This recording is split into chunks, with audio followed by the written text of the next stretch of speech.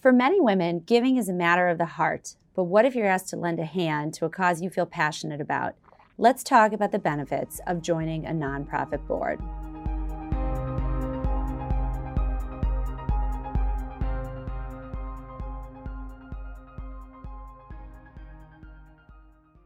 Welcome to Bernstein's Women in Wealth, where we aim to engage and inspire women to make the right choices with their wealth. I'm Beata Kerr, the head of our private client core asset strategies team.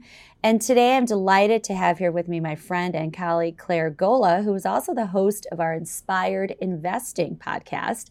Thanks, Claire, for joining me. Thanks so much, Beata, for having me. It's great to be here. So look, today, Claire and I are going to talk about how women give differently. We've started talking about that in prior episodes. And we're really going to talk about the time, treasure, and talent, and the notion of considering all of our assets and engaging with philanthropy. Really, the bottom line is, should we join a nonprofit board?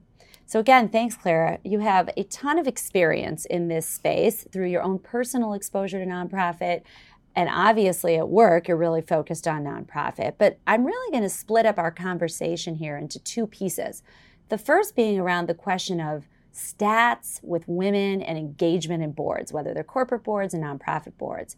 And then in the back half of this episode, I want to talk about all that you've learned in your own experience of women engaging in boards. So if that works for you, I think we should get started and look at the state of play, right? Women in board representation. Tell me what you know in terms of women's membership on boards.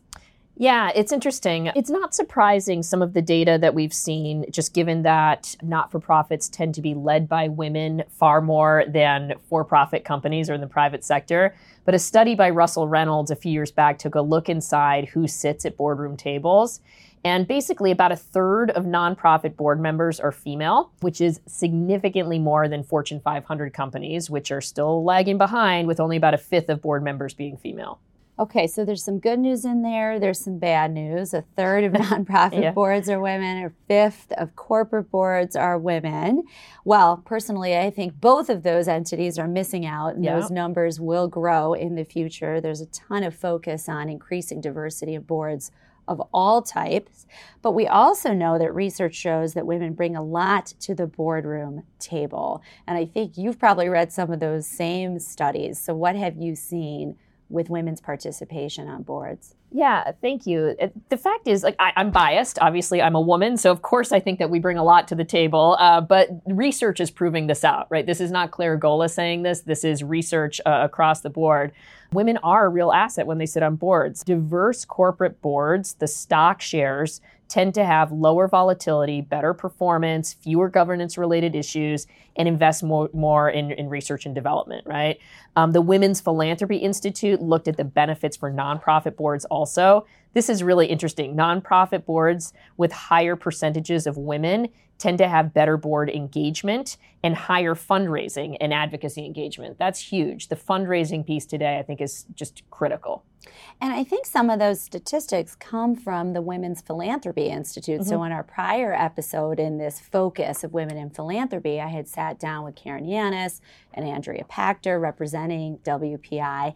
And I thought there were a lot of aha moments in their research. And to just build on your comments, I think it's also the case that nonprofits that have more women on boards have frankly paid more attention to governance and to oversight, and they've been more successful at getting board members to meet with potential donors, ask for money, personally contribute, and broaden out their fundraising events. So I think to our listeners who are already volunteering with nonprofits out there, it sounds like the best thing you could do to help that organization is frankly encourage them to get more women on their boards. Yeah, I think you're right. Generally speaking, there's no question about that. One of the questions that you need to be asking, though, is making sure that you ask them at the right time. That's really a tricky part because the Women's Philanthropy Institute, or WPI, also explored, gender differences in giving around life stages. And so a lot of nonprofits tend to ask women to join boards when they're early in their career. And this is when women are juggling so many different things. Their kids may still be in elementary school. Their careers are just taking off. They're working hard to really build their practices. And they have to say no to certain things. So one of the things that I would suggest that not-for-profits do is have a pipeline, right? You know that these women earlier in their careers will at some point potentially have more flexibility and have more time and treasure to provide, for the organization and expertise. And so I think that's an important thing to consider. WPI's research showed that there is more giving and there's more likelihood of volunteering when married couples and single women tend to be further along in the career.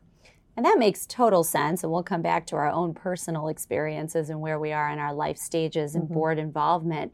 But it reminds me of something else I've been talking a lot about lately, which is the notion of diversity and how to think about diversity and representation. Because you don't just want to think about diversity by gender, right? But you want to think about what you're saying, Claire, is really diversity by age grouping, right? Because especially for women, if they're being asked to participate at a time when they simply can't give the time, maybe it's better for them to give treasure at that point, not sit on that board, and think about engaging with the organization in a different way and then come back later, right? When the kids get to high school and want nothing to do with us, right? As moms, et cetera. So let's really transition. I think we've made the point that women are a powerful asset, both to nonprofit boards and corporate boards. But sticking with our theme here of philanthropy, let's say you're one of our listeners today. You're thinking about getting more active with the philanthropy that you're passionate about, and your approach to join a board. How our listeners really think through what's involved, what are the expectations, where do they start? Yeah, I'm laughing a little bit here because you meet one organization and you meet one organization, right? Every single board is very different, and the expectations and the general responsibilities are going to vary dramatically depending on what the organization is all about, how new is it, how established is it. And so generally speaking, some of the, I would say, themes across the board are that board members are expected to attend the meetings, right? And that might be quarterly, it might be monthly, it's certainly something to check on, and participate on one or more of its subcommittees. A lot of the work at not-for-profits at the board level gets done between the board meetings. It's the fundraising committee, it's the finance or the audit committee, the programming committee. There are all these different committees where that's really when the people come together and roll up their sleeves and do the hard work. And do you find that board meetings tend to be on average 4 times a year or 8 times a year? Again, I think there's a difference between, if you look at sort of the life cycle of an organization, a lot of newer, younger, smaller grassroots organizations tend to be more what I would call a working board. And that is really where the staff is so limited that the board members are relied on more for some of the day-to-day, right? So truly some of the, more of the operations of the organization, I would say. And in those cases, you will tend to see more board meetings, more committee meetings. With more established institutions, some of the larger entities, some of the, the educational or the cultural institutions that are more of a household name in any community, those tend to be more what I would call governance boards. And those really do tend to be quarterly. And the subcommittees tend to be quarterly as well. That's just generally. So I'm really drilling down here because I personally went through this experience of deciding I wanted to be involved more in a nonprofit and started to do the research. And I would also back up and reference one of our other prior episodes, the notion of funding your favorites, one of my favorite episodes. I keep referencing it because before you decide to get involved, figure out what you're really passionate about, right? Because clearly no matter what, whether it's a grassroots organization or a larger organization, this is going to be a big time commitment. So you don't want to be getting involved unless you truly believe in the mission. And I went through that process myself. And one of the things I learned was really that for me, personally, it was important to be involved in an organization where I felt I could make a difference. And that meant I'm not a nationally known philanthropist, so I'm not going to make a difference on these very large nonprofits, right? I'm going to make a difference in more of a grassroots organization. But like you said, the trade-off with that is potentially a bigger time commitment, right? So I think it's something that our listeners should be aware of. So let's come back to other things to think about when they're thinking about board participation. Obviously time, committees, regular board meetings. What's one of the most important aspects of being a board member, Claire? Certainly fundraising. Right. Yeah, that's more and more. It comes up quite a bit. And I was thinking about that as one of the questions that you might want to ask as you're engaging with an organization and potentially thinking about joining the board is, what is the expectation in terms of fundraising? Many boards have a give or get sort of standard. It may be in the thousands of dollars. Typically it is. It could be just the hundreds. And again, that is going to depend on the size and scope of the organization very often. I would also say, though, what type of fundraising? Because that's going to differ dramatically from one organization to the next also. Some organizations are very heavy on fundraising events, and they might expect their board members to get involved in these events. Others might really be asking you to join the board because they know that you're comfortable potentially sitting in a room with a major donor and making that direct one-on-one ask. So you need to know what you're comfortable with, what type of fundraising you're comfortable with before you engage in the board as well. So Claire, in all of your experience being a really active board member and also in your professional experience overseeing our endowment and foundation business, you have a ton of exposure to different types of boards. What have you seen go wrong with board membership that we should know about? Yeah, that is an interesting question, because where I've seen it go wrong is I've had a number of people come to me over the years and say, you know, Claire, I don't understand how you stay on all of these different boards. I had a really negative experience. I joined ABC board a year ago, and it has a marquee list of board members, and I haven't developed any business out of it. It just hasn't been a good experience for me. And I say to them, well, it's a negative experience for you because you joined that board for all the wrong reasons, right? And it goes back to the idea of joining a board not solely for the prospect of developing your own personal business. That may come as a byproduct of it, but it's really joining it because you care about the mission and there is some sort of a personal connection there. What I have found from a business development standpoint, and where that has come out as a positive byproduct for board members, is because they are both so passionate about the mission, they're engaging on these subcommittees together. They're seeing how other people operate and that they are professional, smart, capable in this sort of quasi-professional setting. That trust barrier is completely diminished, and they are comfortable doing business together in other ways outside of the board. But it all stems back to the mission, right? It's not about joining because you want to get business out of it. Right. I mean, that makes total sense. And I'm not in the least bit surprised to hear that, because it sounds very transparent. Mm-hmm. I haven't experienced that personally, but I could see exactly how that would play out. And it just makes total sense along with everything else that you're saying. It's going to take time, it's going to take treasure, and it's probably going to take talent. So a board commitment really shouldn't be taken lightly. And so maybe at this point, some of our listeners are wondering, gee, this is a heavy lift. I've got a lot going on. What, really gets women to step up to the plate and say, I'm going to do this? And have you found that that's different than what gets men to do the same? Yeah, well, number one, I think it's so important, and you referenced this earlier, to care about the mission, right? There are a lot of organizations out there that could use time and talent and treasure from any individual. But for that connection to be there and for you to really put your best foot forward and be the most impactful board member, you want to have that connection with the mission. And interestingly, just in terms of the gender differences in motivations for joining boards, Old Dominion did a study on this. They looked at gender differences in what motivates men and women to join boards. And they found that women reported altruistic reasons, and that could be a whole host of things, but certainly mission orientation being one of them, and cited the opportunity for personal growth at higher rates than men as really the catalyst for joining those boards. Yeah, that's been very interesting. Ever since I met with Andrea and she talked about those takeaways in her research, we've really been drilling down to this notion. And I reference you back to that episode where she gave the example of giving circles and how women tend to dominate or really own the concept of giving circles. And they affiliate in those giving circles on missions that are close to the heart. And a lot of times it is women giving back to women and girls. And again, bringing back to my own personal journey and thinking about nonprofit engagement, I did decide that I really wanted to focus on, not surprisingly, women's empowerment and engagement. And I decided to work with an organization that's really focused on the rights of women in the workplace, in particular low-income women and women that tend to be hourly, and thinking about fair labor practices and scheduling certainty and no salary history. And again, for me, that was really a deeply personal mission, and I felt that it was important for me to give back as I've been successful in my career.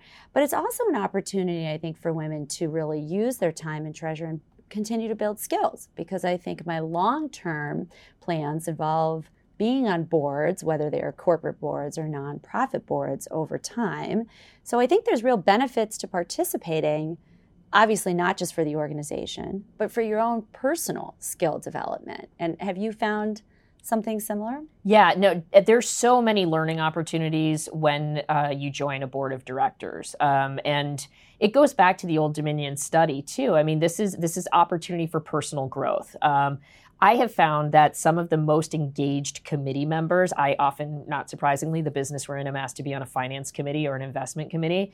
And I have found that some of the most engaged investment committee members are those people who have joined that committee because they really want to understand more about that, right? That this isn't necessarily their skill set, but they are willing to really be the devil's advocate, or just ask the questions that some of us may overlook just being in the industry every day. So I think that's an interesting experience that I've found. But I mean, you think about all the different committees, the audit committee, governance. I mean, really learning about many of the facets of running a business, because that's what not-for-profits are, right? They are businesses themselves. They just happen to be tax exempt. There is just a ton of opportunity there. And also, you mentioned giving circles. It creates a sense of community, right? Mm-hmm. So there is this sort of networking opportunity, but I would call it more of sort of a community building opportunity where you really get to know people who share the same passions and interests as you, and it's just upward from there. So it's a win-win for everybody involved, right? Yep. And so really coming to a close in our conversation in many ways, I want to leave our listeners with checklists or things to consider if they've really reached this point of considering joining a board. And so if we had to boil it down for our listeners and say, what should they be asking? Give us the questions to ask the organization before they say yes. Yeah, definitely. We actually have a great piece on this. I think it's on our website from our Seeds You Plan publication, where we do have a checklist. So I will reference that and tell the audience to go check that out on our website. But number one, definitely just do your homework. Sit down with the organization, really have a conversation about what the responsibilities are, the expectations are, all of the things we had mentioned. Number two, something that we've hit on is, am I really interested in this mission? Does it truly inspire me personally? Because again, there are a lot of organizations out there that need your help, but finding that one that really connects is going to be a catalyst for you to be more comfortable asking others to give, to be an ambassador for that organization. The time piece, definitely, how often are the meetings held? Term limits. This is something that is really important to ask. Does the board have term limits? How long will this membership last? Is it 2 years? Is it 5 years? Is it 5 years and then I can be on it for another 5 years and then it never ends? It's just continuous consecutive terms. So that's something that's important to ask. And then also, this sounds a bit technical, but do they have D&O insurance or directors and officers insurance? You're signing on as a fiduciary for this organization. So you do want to make sure, and I don't mean to scare people with this, but you do want to make sure that the organization recognizes that too, that there's liability, that they're at a stage where they're comfortable operating with a full board of directors, and that you are covered in that way. And most organizations out there that ask you will have that, but it is a good question to ask. So there's a lot of questions in there, and I think maybe I should summarize and take them slowly, right? Yeah. The notion of, first of all, aligning the organization with your values, right? Don't bother with this type of commitment if you're really not passionate about it, because you'll find yourself in a worse off place than you started, right? So first of all, make sure you understand the organization, get to know the leaders, the people, hopefully you've attended their events, and otherwise you wouldn't be considering a board position because you already know them so well. By the time you're considering it, you've done that homework and you've checked that box. So now you move to the question of, what does the board participation look like? Time commitment, financial commitment, right? Personalities on the board, what makes you a successful board member. And your last point was really relevant, and perhaps a lot of people don't think about this, is what are the risks to you as a board member? So making sure the organization is financially sound, and what are the ebbs and flows of fundraising and revenues for that organization, and how much insurance do they have, right? And the directors and officers' liability insurance in particular is important. So we will post that list that you referenced on this episode's webpage, so we'll make it easier for our listeners to find that checklist. But with that, I would really say we've covered a lot of ground. And if I'm going to, we have, in a really short period of time, so I've got to summarize and say what I think we've said is, look, women are a great asset to organizations, whether it's a corporate board or a nonprofit board. There's good reason why so many organizations are looking to diversify their boards. There's lots of studies to support that. And on the other side, there's tremendous benefits for women to join a board, right? And the checklist is long to look into your due diligence and ensure that it's the right fit. But certainly, speaking on behalf of us, we can say it's well worth it. Do you have anything else to add, Claire? What'd I miss? Thank you. I think it's great to just get this information out there to the audience. Wonderful. So thank you again for joining me today, and thank you all for listening. If you want to learn more, please see the link in this episode's description. And as always, we look forward to hearing from you. So don't hesitate to reach out to us by email at insights@bernstein.com. You can also find us on Twitter at BernsteinPWM, and rate us on iTunes or anywhere you listen to podcasts. Bernstein, making money meaningful for individuals, families, and foundations for over 50 years. Visit us at Bernstein.com.